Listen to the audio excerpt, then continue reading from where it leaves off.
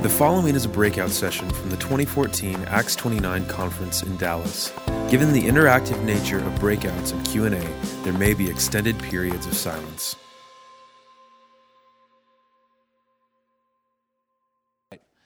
1 Timothy chapter 6, verse 17 says this: As for the rich in this present age, charge them not to be haughty, nor to set their hopes on the uncertainty of riches, but on God who richly provides us with everything to enjoy. They are to do good, to be rich in good works, to be generous and ready to share, thus storing up treasure for themselves as a good foundation of the future, so they may take hold of that which is truly life. So what we're going to do today was we're going to talk about teaching the church to give, not only for the sake of financing the church, making sure that you have resources for the church, but teaching the church to give is it's about God, it's about God's glory, it's about discipleship. And here's the core conviction that I have about finances in the church. I don't think that we should think of finances in the church. We shouldn't think of raising money. We should think of making disciples. So we finance the church through making disciples, not raising money. Now, that might be, a little bit too, maybe I'm being too picky, but the reason why I think that that's important to look at it that way, because if you look at it as we're fundraising strategies, you can do a lot of that in the flesh, and you can do a lot of that without the Spirit of God. But making disciples is the strategy that the Scriptures give us. It's the strategy that the Spirit of God leads. So we're going to talk about that today. How do you do that? And so Brian Howard is, I'll let you introduce yourself and what you do. And then, so Brian is going to give very practical coaching for us on this. And then I'm going to illustrate it of what we do in our church at Living Stones. And then we'll answer your questions about it at the end. So let's go ahead. Good. I'm Brian Howard. I live in Orange County, California. Planted Copper Hill Community Church in 2001, and then joined Acts 29 in 2005, and served as the West Coast Regional Director for 3 or 4 years, and on the board of Acts 29 for a couple of years, and then moved to Louisville for 3 years and started Sojourn Network, which some of you have heard of, and then back in Southern California now for a couple of years. For about the past 7 or 8 years, I've invested a lot of time in coaching leaders. And so currently I coach 30 pastors and leaders, including probably 6 or 7 guys in this room. My sweet spot is probably in the 800 to 2,000 range. So I coach most of the Acts 29 regional directors, Coach Matt Adair. In the past, I've coached Steve Timmis and Dr. Moore from Southern Seminary and Dan Dumas and Randy Stinson and the vice presidents there. 4 years coaching Andy Stanley's top 10, so I coached for them for 4 years. And so over the course of the last 7 or 8 years, I've had a front row seat to seeing what's happening in a lot of churches with giving. And several years back, I went through Leadership Network's Young Leaders Cohort, which I know some of you guys have gone through as well. It was interesting walking into that room and then sitting with those pastors for 2 years and realizing that as we went around the room, and Leadership Network, I know some of you have been through it. They put guys in the same room, and then you articulate the kinds of things that you're wrestling with and struggling with and share ideas and network together. And this was a really common topic. The two most common topics are how do we actually fund the mission, and then how do we actually find staff people, especially in larger churches. How do we raise up or find staff people? So over the course of time, I put together 6 things, and I'm going to teach this session again next hour in a smaller cohort, well, a lot more guys, but smaller churches. And it's different teaching this to guys that are between 100 and 200 because they soak it up and go, wow, we've never heard any of that. Now, you guys are pastoring larger churches and are on church staff teams, and so there might be 4 of these things that you're already doing well, but there might be 1 or 2 of these things where you go, wow, this is a piece that we're missing. That in terms of just some good, solid, practical, here's how we can make sure that we're keeping giving in front of people. Because oftentimes when giving isn't good in a local church, not all the time, but oftentimes we're not doing a good job of keeping it in front of people. And so we've categorized this into 6 what we call pieces, all right, or components, all right? So we're going to walk through these things, and I don't know if you've studied this at all, but charitable giving is really alive and well in America right now. So in fact, I was listening to a podcast, Freakonomics, a couple days ago, and it's one of the most popular podcasts, and they were talking about giving strategies in terms of what motivates people to give, and I was curious about that. And they were giving statistics about the difference in giving 30 years ago to today, and it was dramatic. I mean, there's so much more charitable giving in America. People just aren't giving it to churches. And so the church giving is way down, but charitable giving is way up. So here are 6 things we're going to walk through that some of them will seem obvious, and some of them you might say, hey, we need to grow in that. So I would encourage you today to pick 1 or 2 of these things and say we need to grow in these things. All right, the first thing would be, I'm going to start with what's really obvious, is the biblical piece. All right, so of the 6 components, the first thing would be the biblical piece. Now, what I mean by this is I assume that at your church stage, probably by now, you have outlived the idealism of a church planter. So some of you planted churches and you weren't going to preach on giving and you weren't going to pass an offering basket and you were going to swear that you would never mention it because people have been hurt about churches that talk about giving and all that sort of stuff. And so you got 3 or 4 years in. Some of you were smiling, saying that was us. You got 3 or 4 years in, and you all of a sudden realized it's funny, our people don't give. They never been trained to give. They've never been taught to give. So if you're looking to see financial giving increase in your church, you have to stop apologizing for preaching the Gospel of Luke, since the whole thing's about money. I mean, money's all across. And I preached through Luke, verse by verse for a couple of years and really became convicted after our church was 5 or 6 years in that we just hadn't done that well. And I remember when I was at Sojourn hearing Daniel Montgomery get up and repent in front of the congregation and say, we're sorry that for 10 years we made you feel like it was okay for you to not give sacrificially. And so a lot of younger churchgoers, and I would hope that you guys are doing effective mission in your community. You can't expect that people are going to come in and are going to automatically know we're supposed to give. Now, so older churchgoers will come in and they might know that, but you've got to systematically teach people about money. Now, what you might consider doing is you might consider, depending on how your preaching cycles go, that sort of thing. I'm just saying, think strategically, what are we going to do in terms of keeping giving in front of people biblically? You don't have to look very far in the New Testament to find it. And so what are we going to do? Are we going to teach on giving 4 times a year? Are we going to emphasize giving 1 month a year? My main point is to say don't run away from it and don't avoid it if you believe the Bible teaches it. All right, now what we're going to do is I'm going to teach the principle, and Harvey and I did this in Reno in front of several hundred pastors, and it worked real well, and so they're doing this well, and so Harvey is going to kind of illustrate and say, here's what we're doing at Living Stones, and you guys might learn from that. So what are you guys doing in terms of teaching giving at Living Stones? Yeah, so the first thing I would say is right now, Living Stones churches, we're a multi-site church, and our overall Living Stones churches is financially strong. But even within that, we have one church that's not financially strong. And so I'm not up here because we've got everything figured out.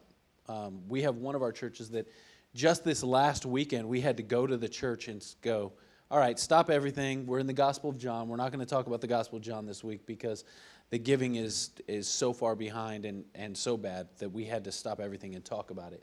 So so the first thing I would say on that is you have to have unapologetic Bible teaching on giving.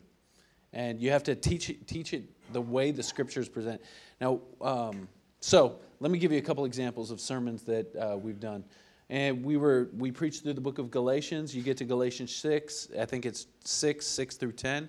And there's that section there. And we did a sermon called where the basic... the point of it was grace stimulates generosity. The whole book of Galatians is about grace. And so we just talked about how God's grace stimulates generosity. And we taught it in a very unapologetic way. And so we had another sermon called Pay Your Pastors from 1 Corinthians 9. We went through the book of 1 Corinthians. Amen. Just talked about pay your pastors. Because that's what 1 Corinthians 9 is saying. Pay your pastors. And so... I say those things to give you a couple of examples, and I have some more up here.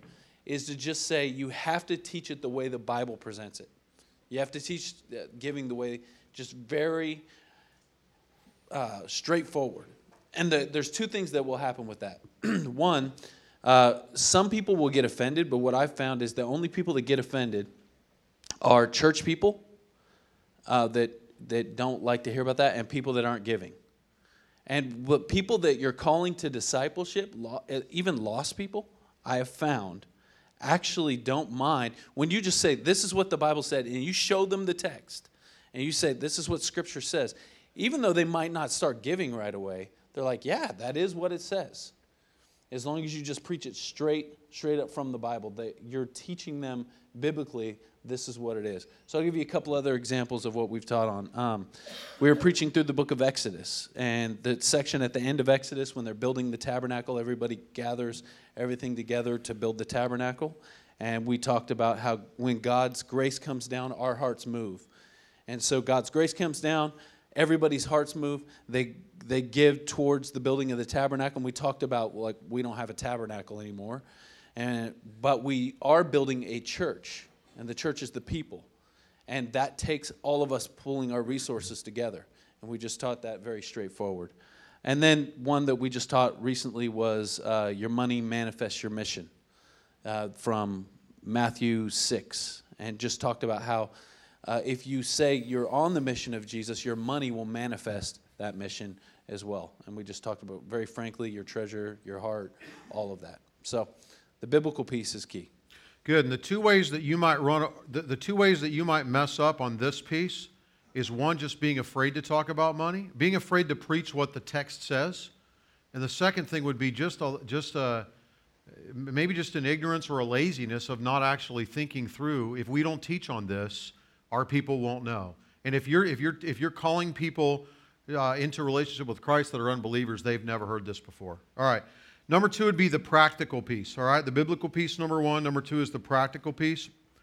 I learned this about 2 years into our church plant, and a young man came to me and he said, hey, I want to know where the money goes. And instantly I was defensive. I thought, oh, here we go. You want to know what everybody's paid. And so I remember calling him and saying, hey, let's get together. We met, and here's what he said to me. He said, I married a girl who was an unbeliever. She recently became a Christian, and she has no idea of how a local church spends money and has no idea why a church even needs money. And so I realized, and I'm going to read this off something that I wrote here, modern givers are not likely to offer blind trust with their giving. This isn't 30 years ago where people just, I preach in Burbank on Sunday mornings. Right now I'm interim pastoring at a local church. A lot of people in there are over 80. And they give so much money because they are over 80. And they're going to give no matter what you say. That's not the way young people are. And so rather than being defensive toward curious churchgoers, look for ways to educate your people about how resources are allocated. Now, if you're Baptist, you probably have some sort of process where the church affirms your budget or something like that. But if you're a strict elder rule and you don't have much congregational participation, you're going to need to find ways to educate your people rather than just assuming, hey, give. Because you might even teach on it, but people are still going to go, we have no concept of what you even need money for. Now, you don't have to be rigorously specific. I was in the car last night with a couple, with Steve Timmis and David Fairchild, and we were talking a little bit about this whole concept of how much information should you give to the congregation. And there's different opinions on that, but we could talk this through. But I think you have to be careful to be rigorously. I wouldn't be rigorously specific because money is really subjective. You make $60,000 and the guy who makes 25 feels like you are sinning because you're so rich because he works at Starbucks, and the guy who makes 140 feels like, how do you live on that? And so you can almost never win with specific detail that's where you're going over the top. But you do have to educate practically, at least generally, people in terms of this is what it looks like. And how might you do that? You might ask for affirmation of an annual budget, or you might give At your membership meeting a couple times a year, you might say, hey, here's our 5 big categories. You know, we've got our operations budget and our staffing budget, and then missions and ministries and savings or whatever. These are our 5 big categories. We want you to know what we're doing here. This is how much goes to missions. This is what, just so people have a general practical understanding. And the reason behind this, not necessary 30 years ago, necessary today, because people are not prone to offer you blind trust with writing a check today. How are you guys doing this at Living Stones? Yeah, so it's just educating people. We have a lot of, so there's a couple things. One, we have a lot of young people in our church. We have a lot of conversions in our church. So there's people without church background. They have no idea, like you said, why we would even need money. So educating them, like, okay, we have to pay pastors, and they have families. We also have to get them medical benefits. And sometimes just connecting those dots for people, like, oh yeah, I guess that's a big deal. And then like, oh, we also have to buy our pastors a computer. Oh, okay, I guess that costs money. And just telling them, all right, obviously we got to pay for this building, somebody's got to keep the lights on, and then just walking through on a consistent basis, maybe a couple times a year when you talk about giving, so for us, I think it's usually 3 or 4 sermons a year about giving. As it comes up in the text, as we're preaching through books, or we'll strategically place those. Or if it doesn't, we'll have some sort of stage communication about it where we will make some mention of these things. Other things that we'll communicate about is we give a lot of money to church planting. So in order to give a lot of money to church planting, we have to have a lot of money coming in so that we can give a lot of money out. So we give 10% to church planting, and then on top of that, we give money away to different mercy ministries within the city. And so when we communicate that to our church, we say when you give, it goes to these things. Some of them we're giving away, and some of them we're keeping here for these different things. Yeah, so it's just, and then just materials, children's ministry materials, tools to do the ministry.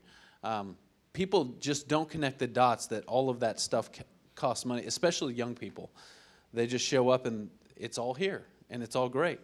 And they think, wow, this is just here and it's here for me, and why would I ever have to give to that? And just teaching them, no, somebody has to pay for this. And so I think that's a big piece of it, especially if you have a lot of young people in your church. I think the older people in our church already connect those dots, but the younger people in our church, they're not connecting those dots. So keep in mind these 2 things. The era of blind trust giving is over, okay? And second, the larger the church, the less detail that needs to be communicated oftentimes. Okay, now not everybody agrees with that, but I just think you need to be careful with how much detail you communicate, but look for ways to highlight things that are important that you're giving to. Number 3, the reminder piece. This is really, really important, okay? Churches often, in fact, this might be the greatest violation of these 6. In a room like this with pastors of churches this size, churches oftentimes make the mistake of failing to keep giving in front of people. All right? So, and here's the thing is that we're oftentimes either forgetful about giving or lazy regarding giving. And consider this. A person who doesn't give for 4 months, what will they do when they figured out that they haven't been giving? Will they make up those 4 months? Nope. They'll give 1 check. And they'll go, awesome. We saved $1,200 in the last 4 months or whatever. They won't make it up. And they'll rationalize it somehow. And so you've got to keep giving in front of people. And no one carries a checkbook to church. Holy cow, that's miserable, right? So people don't carry a checkbook to church. I don't even know where our checkbook is. My wife uses it to write checks for the basketball program at our school all the time, and that's all we use it for. So passing the plate can't be the only reminder. So what are you going to do to keep giving in front of people? Here's a few things. Did I put them up there? Yeah, okay, so here's a few things. And you might just pick out something here you're not doing well. Send regular giving statements, and I don't mean January 28th. I mean probably quarterly, maybe monthly, depending on what you want to do. Like pay somebody $12 an hour or whatever to send out regular giving statements. Because when you get that thing in the mail, or whatever, whether it's email or whatever, it's a reminder, oh, here's what you're giving or here's what you're not giving. All right, mention, here, second, and quarterly is minimum on that. Mention giving weekly whether or not you pass an offering plate. Now, and think about how long you take to prepare a sermon. All right, so a lot of you in here are lead pastors. You're going to spend 12 hours preparing your sermon. Your worship leader is going to spend 3 minutes talking off the top of his head. And then, yeah, right. and then you're just going to, and then what you're going to do, that's another session for another time, right? So what you're going to do is you're just going to flippantly say something about giving. God loves a cheerful giver. What I would say is, why not spend 10 or 15 minutes, whether it's you or somebody else, and think through what you're going to say every week? I mean, take 30 seconds or a minute and instruct people from God's Word, even if the sermon isn't on giving. Just think about that.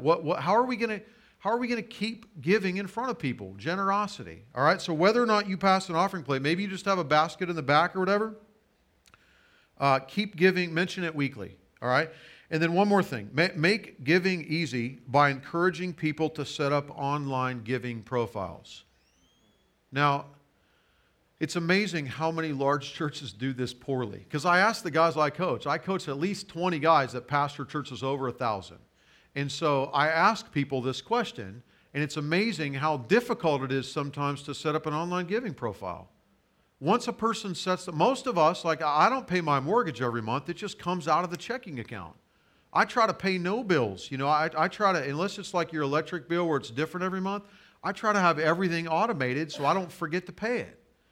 And a lot of us, you know, there are some people that want to write a check, walk forward, drop it in the offering on Sunday morning as an act of worship to God. For me, I feel like I'll forget to do that. I don't know where the checkbook is. I would rather know when giving is mentioned and preached about, we gave this past week because it automatically comes out of my, or whatever, on the first of the month. So what you've got to do is, like some of you need to clean all that up. And say, okay, we've got to make it really simple. And not only offer it, but encourage it. And say, hey, you know, a good way, because doesn't the Scripture say to decide in your heart what you're going to give, set aside an amount and give it? Well, you're doing that when you set up an online giving profile, okay? So this eliminates forgetfulness and laziness. All right, Harvey? Yeah, so I'm going to walk you through a couple things that we do at our church. But before I do that, I want to point out something that I saw recently at a church that I thought was one of the best things I've ever seen. It was at Ryan Kwan's church, and they were, right before they took the offering, Ryan got up, and he talked about, okay, we're about to take the offering. He said, last week, I think he said, 8 new people gave to this church, and everybody started clapping and celebrating. I was like, whoa. There's a culture in this church about giving that is celebrated. So we haven't started doing that in our church yet, but we're going to do it, Ryan. That was great. So that's something I would offer. There's something around the culture in giving going on in your church, and then the way you guys set it up. And then when the offering was taken, there was just like it was like a part of worship and celebration. So here's a couple things. I'm going to stand up because I'm going to have some things on the screen. So this is what we do. I agree, weekly, but here's something that we do monthly. It's called our monthly report. So this is our monthly update that we give to all of our churches about what's going on in the church. And the purpose of this is to connect giving to vision and mission, to let people see on a monthly basis where their money is going, why we need money coming in, and to just continually put it before them. And you'll see kind of what we do on this. So you put the first one up. So recently we did a work day at 2 inner city schools. And so we put it up on the screen. And what I'll do is I'll walk them through. I'll say, okay, so we stuffed 2 buses with donated items for these kids that are in need. And I'll talk about these kids and what they need and why they need it. And I'll give the vision on that. And then I'll talk about, more than 225 volunteers from our Reno church went down to these schools. And they served all day. They worked from 8 in the morning until 2 in the afternoon. They worked all day. They served. They worked together. They made a serious impact. Then, I'll walk through the whole thing. And then by the time I get done with that thing, probably while I'm walking through it, people are erupting in applause. Okay? They're celebrating what our church is doing. People are excited. We're doing this together, right? Okay, then I go to the next slide. And we did a whole monthly report based on what's going on in our children's and youth ministry. So we did this sermon on Jesus washing the disciples' feet. And so in our children's ministry at our Sparks Church, instead of washing feet in our children's ministry, they washed hands. And the kids' hands are all dirty, and so they're washing hands, and they watch the dirt come off their hands and go into the water, and they see how dirty the water gets. And then the teacher turns around and talks about how, that's what Jesus has done for us. He's cleansed us, and walks them through the gospel. And a couple of the kids get the gospel for the first time. And I tell our church that, and the kids are seeing their need for Jesus. And then I tell them the story of the teacher that goes to Pastor Kyle, who's the lead pastor at the Sparks Church, and starts weeping because this teacher is leading kids to Jesus, teaching kids the gospel. And again, the church is erupting and clapping and celebrating, and everybody's excited. Then, I walked through another story, a couple kids at the Carson Church that helped their parents set up, because that's more of a church plant situation. So I'm communicating, hey, we're planting churches, and at the Reno church we got this nicer building. It's not like this nice. It's a nicer building, and but then at the Carson Church they're set up, tear down every week, and these kids are helping their parents set up and tear down every week, and they're celebrating that whole thing. And so we're communicating church planting, we're communicating kids being part of the mission, parents being part of the mission. I tell the story of this kid, Declan, who took his birthday money. This is a literal story that I pulled from the Elko Church, Ask the Elko Pastors. Took his birthday money, and he wanted to give his birthday money to the food drive that they were doing at the Elko Church. So again, connecting vision and mission. Again, another one, a girl that went to the youth camp. You get the idea. Let's go to another one. Another girl that was Mormon, went to the youth camp, found Jesus, met Jesus. So I'm telling these stories of redemption, and then we also give it an opportunity to connect it to serving. Like, hey, this is an opportunity for you to serve in LS Kids, an opportunity for you to serve in our youth ministries. And then, talk about how you can pray for our youth ministries, how you can pray for our kids' ministries. And then it goes to this. Okay, this is where we're at in our giving. I tell the whole church, this is where we're at in our giving, and to give them that update. Go to the next slide. This is our goal for the next month. This is where we have to be. So I've already set up, this is why we need money. This is one area at least why we need money. And this is what needs to come in. This is where our different churches are at as far as money coming in. And then I end with this. This is how you can give. And so I just take a moment on this and I say, okay, here's how you can give. You can give through bill pay, so you can set it up with your bank. And we set it up. We have it all set up online on our giving page. So you can go to our giving page, livingstoneschurches.com, and you can look at what we have there. Offering envelope. We have these huge offering envelopes at Living Stones, so you cannot miss them. And you can give during the service. We set up lsgive.com, which is connects to our giving page. You can give at a giving kiosk, so we have something out in the lobby where you can give with a card, ATM card, so because people don't bring their checkbook. So we say, okay, no problem. Giving kiosk out there in the lobby, go ahead and give that way. And then we say, if you have any questions, we're continually always saying, please email us, please come and talk to us. We're always opening that door. Hey, we want to talk to you about finances. We want to talk to you about what's going on in our church. So we do this monthly. So weekly, we're passing the plate. Monthly, we're doing this. And then yearly, we do this year-end report that is deliverable we put in everybody's hand that says, okay, this is what we did this year. This is who our staff is. This is where the money went. This is what came in. This is why the money came in. All of that. Just communicating so that people understand where all the money is going. So, yeah. Good. And Living Stones has given hundreds of thousands of dollars to church planting every year as a result of that. It's good. Okay. the biblical piece, preach on giving, the practical piece, make sure people understand what church finance looks like. The reminder piece, keep it in front of people. Number 4, the membership piece. And I'll just hit this quickly because you probably are good here. If you aren't Calvary Chapel, you're probably not because you're in Acts 29, and you believe in church membership, then this is a great time for you to lay out the expectation. And you probably already do that in a membership interview or in your membership class, but add giving to the commitment that a person makes when he or she joins a church. In your membership interview, those of you that like Mark Dever, discuss and explain giving for a church member right after they've cried and articulated the gospel, which you're happy about because it's their membership interview, or if you've told them, I'm not sure you really get the gospel. When you talk through what it looks like to be a member of the family, I have 4 kids, 2 teenagers and 2 smaller kids, and I oftentimes use this analogy. We live in a 2-story home, and if there's something at the bottom of the stairs, you know when you clean up the downstairs and sometimes you put something on the bottom stair, you know if it's yours, pick it up and take it upstairs. And if that pile starts to grow, it's like I have a talk with the kids and say there's stuff of you. Like we all pitch in because we're all part of the family. And so you can explain that in the membership piece. You're joining a family here. You're committing to a group of people. And it's a good time, too, for you to explain here's how you set up giving. So just don't let your membership process go by before you've clearly articulated on the front end of membership.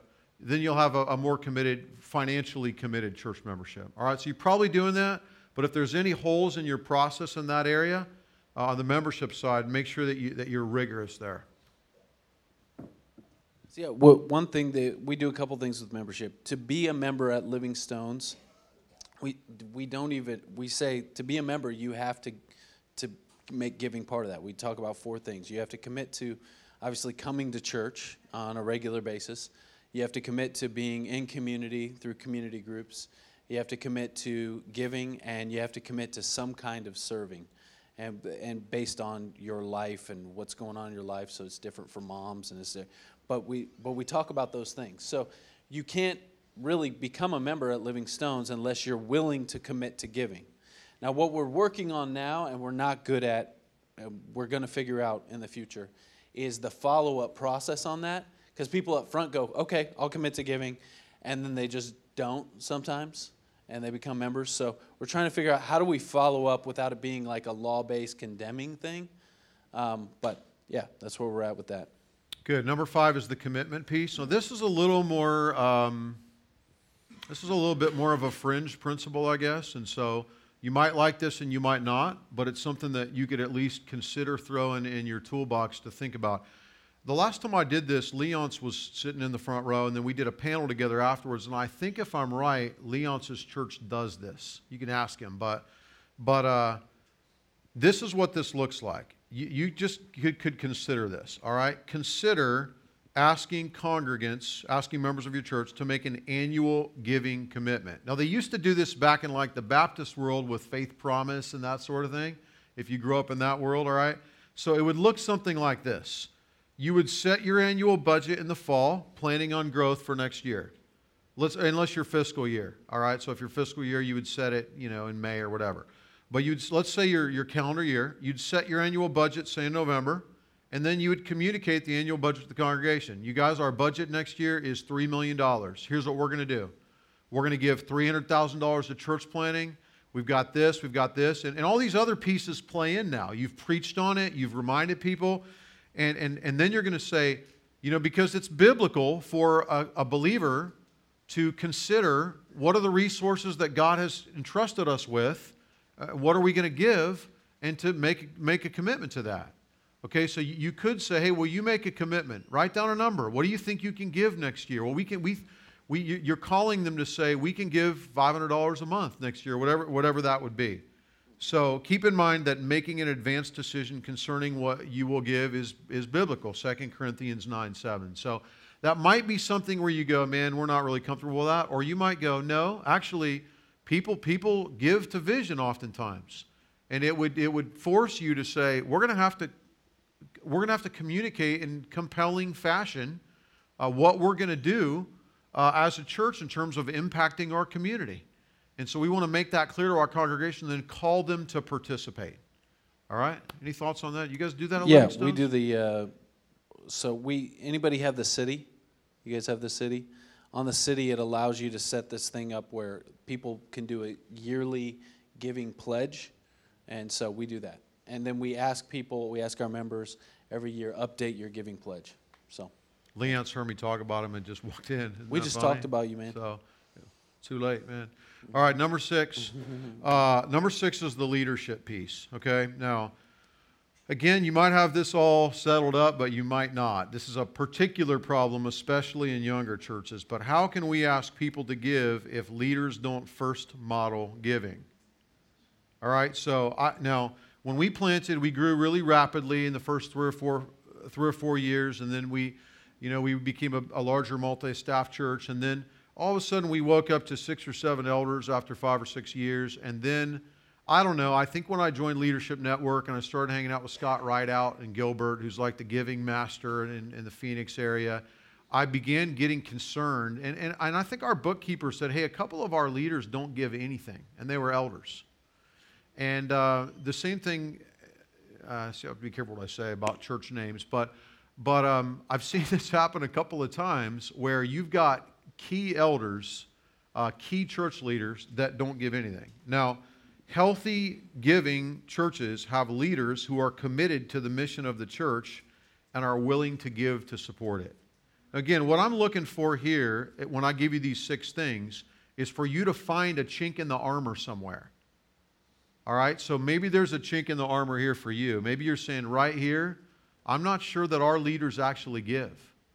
And maybe you're from a background where you don't feel comfortable looking at it or something like that. So, but I would say for sure, do not allow a man to become an elder until you have clearly had somebody look at his giving, because it's a lot harder later. Whatever you believe about that biblically or philosophically, when you look at the secular world, could you ever sit on a board of an organization if you were not financially invested in that organization? It would never happen. In the nonprofit world, oftentimes the boards are made up of people who are the most aggressive givers. So what you want to make sure and do is, and this depends on your context, but don't put a person in a high leadership position without first ensuring that the person is faithfully giving. Now, some of you know I went and worked for Sojourn Church for 2 years, 3 years. I preached 26 times a year. Split the pulpit with Daniel for my first 2 years there. When I got there, we probably had 20 full-time staff people. When I left, we had, I don't know, a lot more than that. And during my tenure there, we looked at this, and I led the charge on this because I was already speaking on these sorts of things, and we realized, man, we want to implement this across our whole staff. And so we might have had 100 staff people. We basically said, in order to be on our staff at Sojourn, you've got to give, and we asked them to give 10%. And we mandated that across our whole staff. And we basically said, this is part of what it looks like.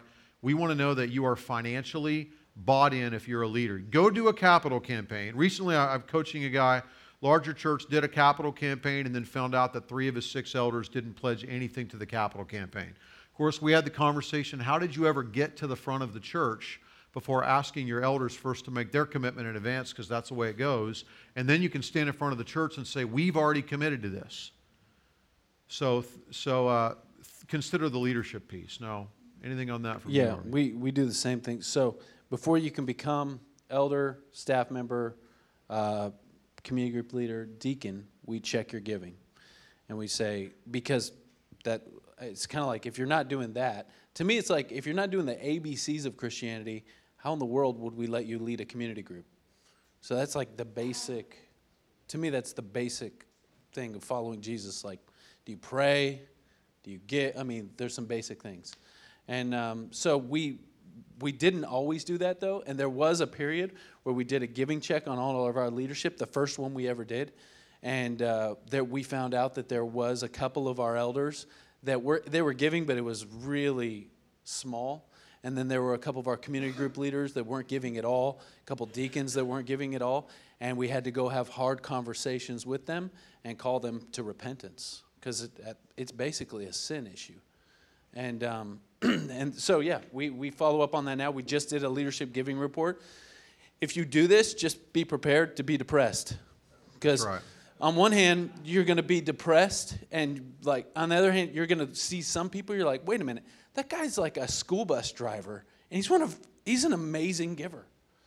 And how in the world does he give that much? You're going to be blown away by some of your leaders.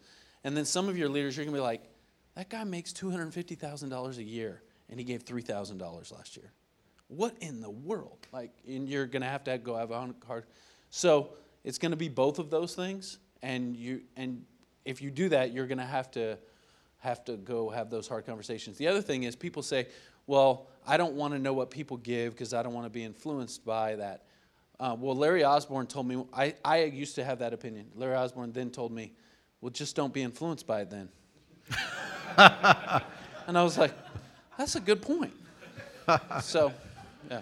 And I know that this, there might be a lot of controversy surrounding this particular point because, if you ever have looked at the giving, you will walk away, like Harvey said, you'll walk away with a pit in your stomach because you'll go, I thought those people were invested or whatever. So my point isn't that you should necessarily go look at giving yourself and get all depressed that your best friends aren't giving.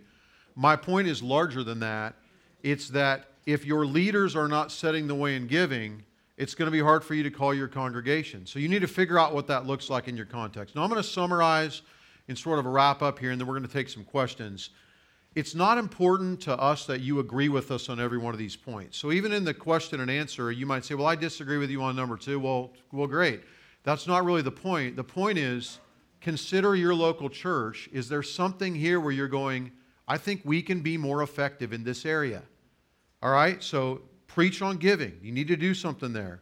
Do your people understand the practical side? Are you reminding them effectively? Number 4, is it a part of your membership process? 5, consider perhaps asking people to make an annual commitment. And then 6, are you sure that your leaders are giving? So my challenge to you would be, is there 1 or 2 of these things where you go, we really need to shore this up? And if you're here as a team, consider this, talk about it, and figure out what you can do more effectively. We've got about 10 minutes here for questions, so we'll take any questions you have on any of this and then wrap it up. As far as the awareness of who's giving and all of that, do you guys have any thoughts on which staff individuals, which elders might know that? So in our church, I do all of our membership, covenant renewal, all of that. So I've been looking at not necessarily specific numbers, but percentages. Who gives, who doesn't. So generally, I've been the only one to know that. I mean, our staff gets bigger, we add more elders. Perhaps there's a discipleship issue. I don't know that person very well, but the other elder does. And so I'll say, hey, I really need you to talk to them about this. I mean, does that number of people grow? So the question is about what number of people, who knows who gives what, and then on your staff, you're the only one who knows some of that information.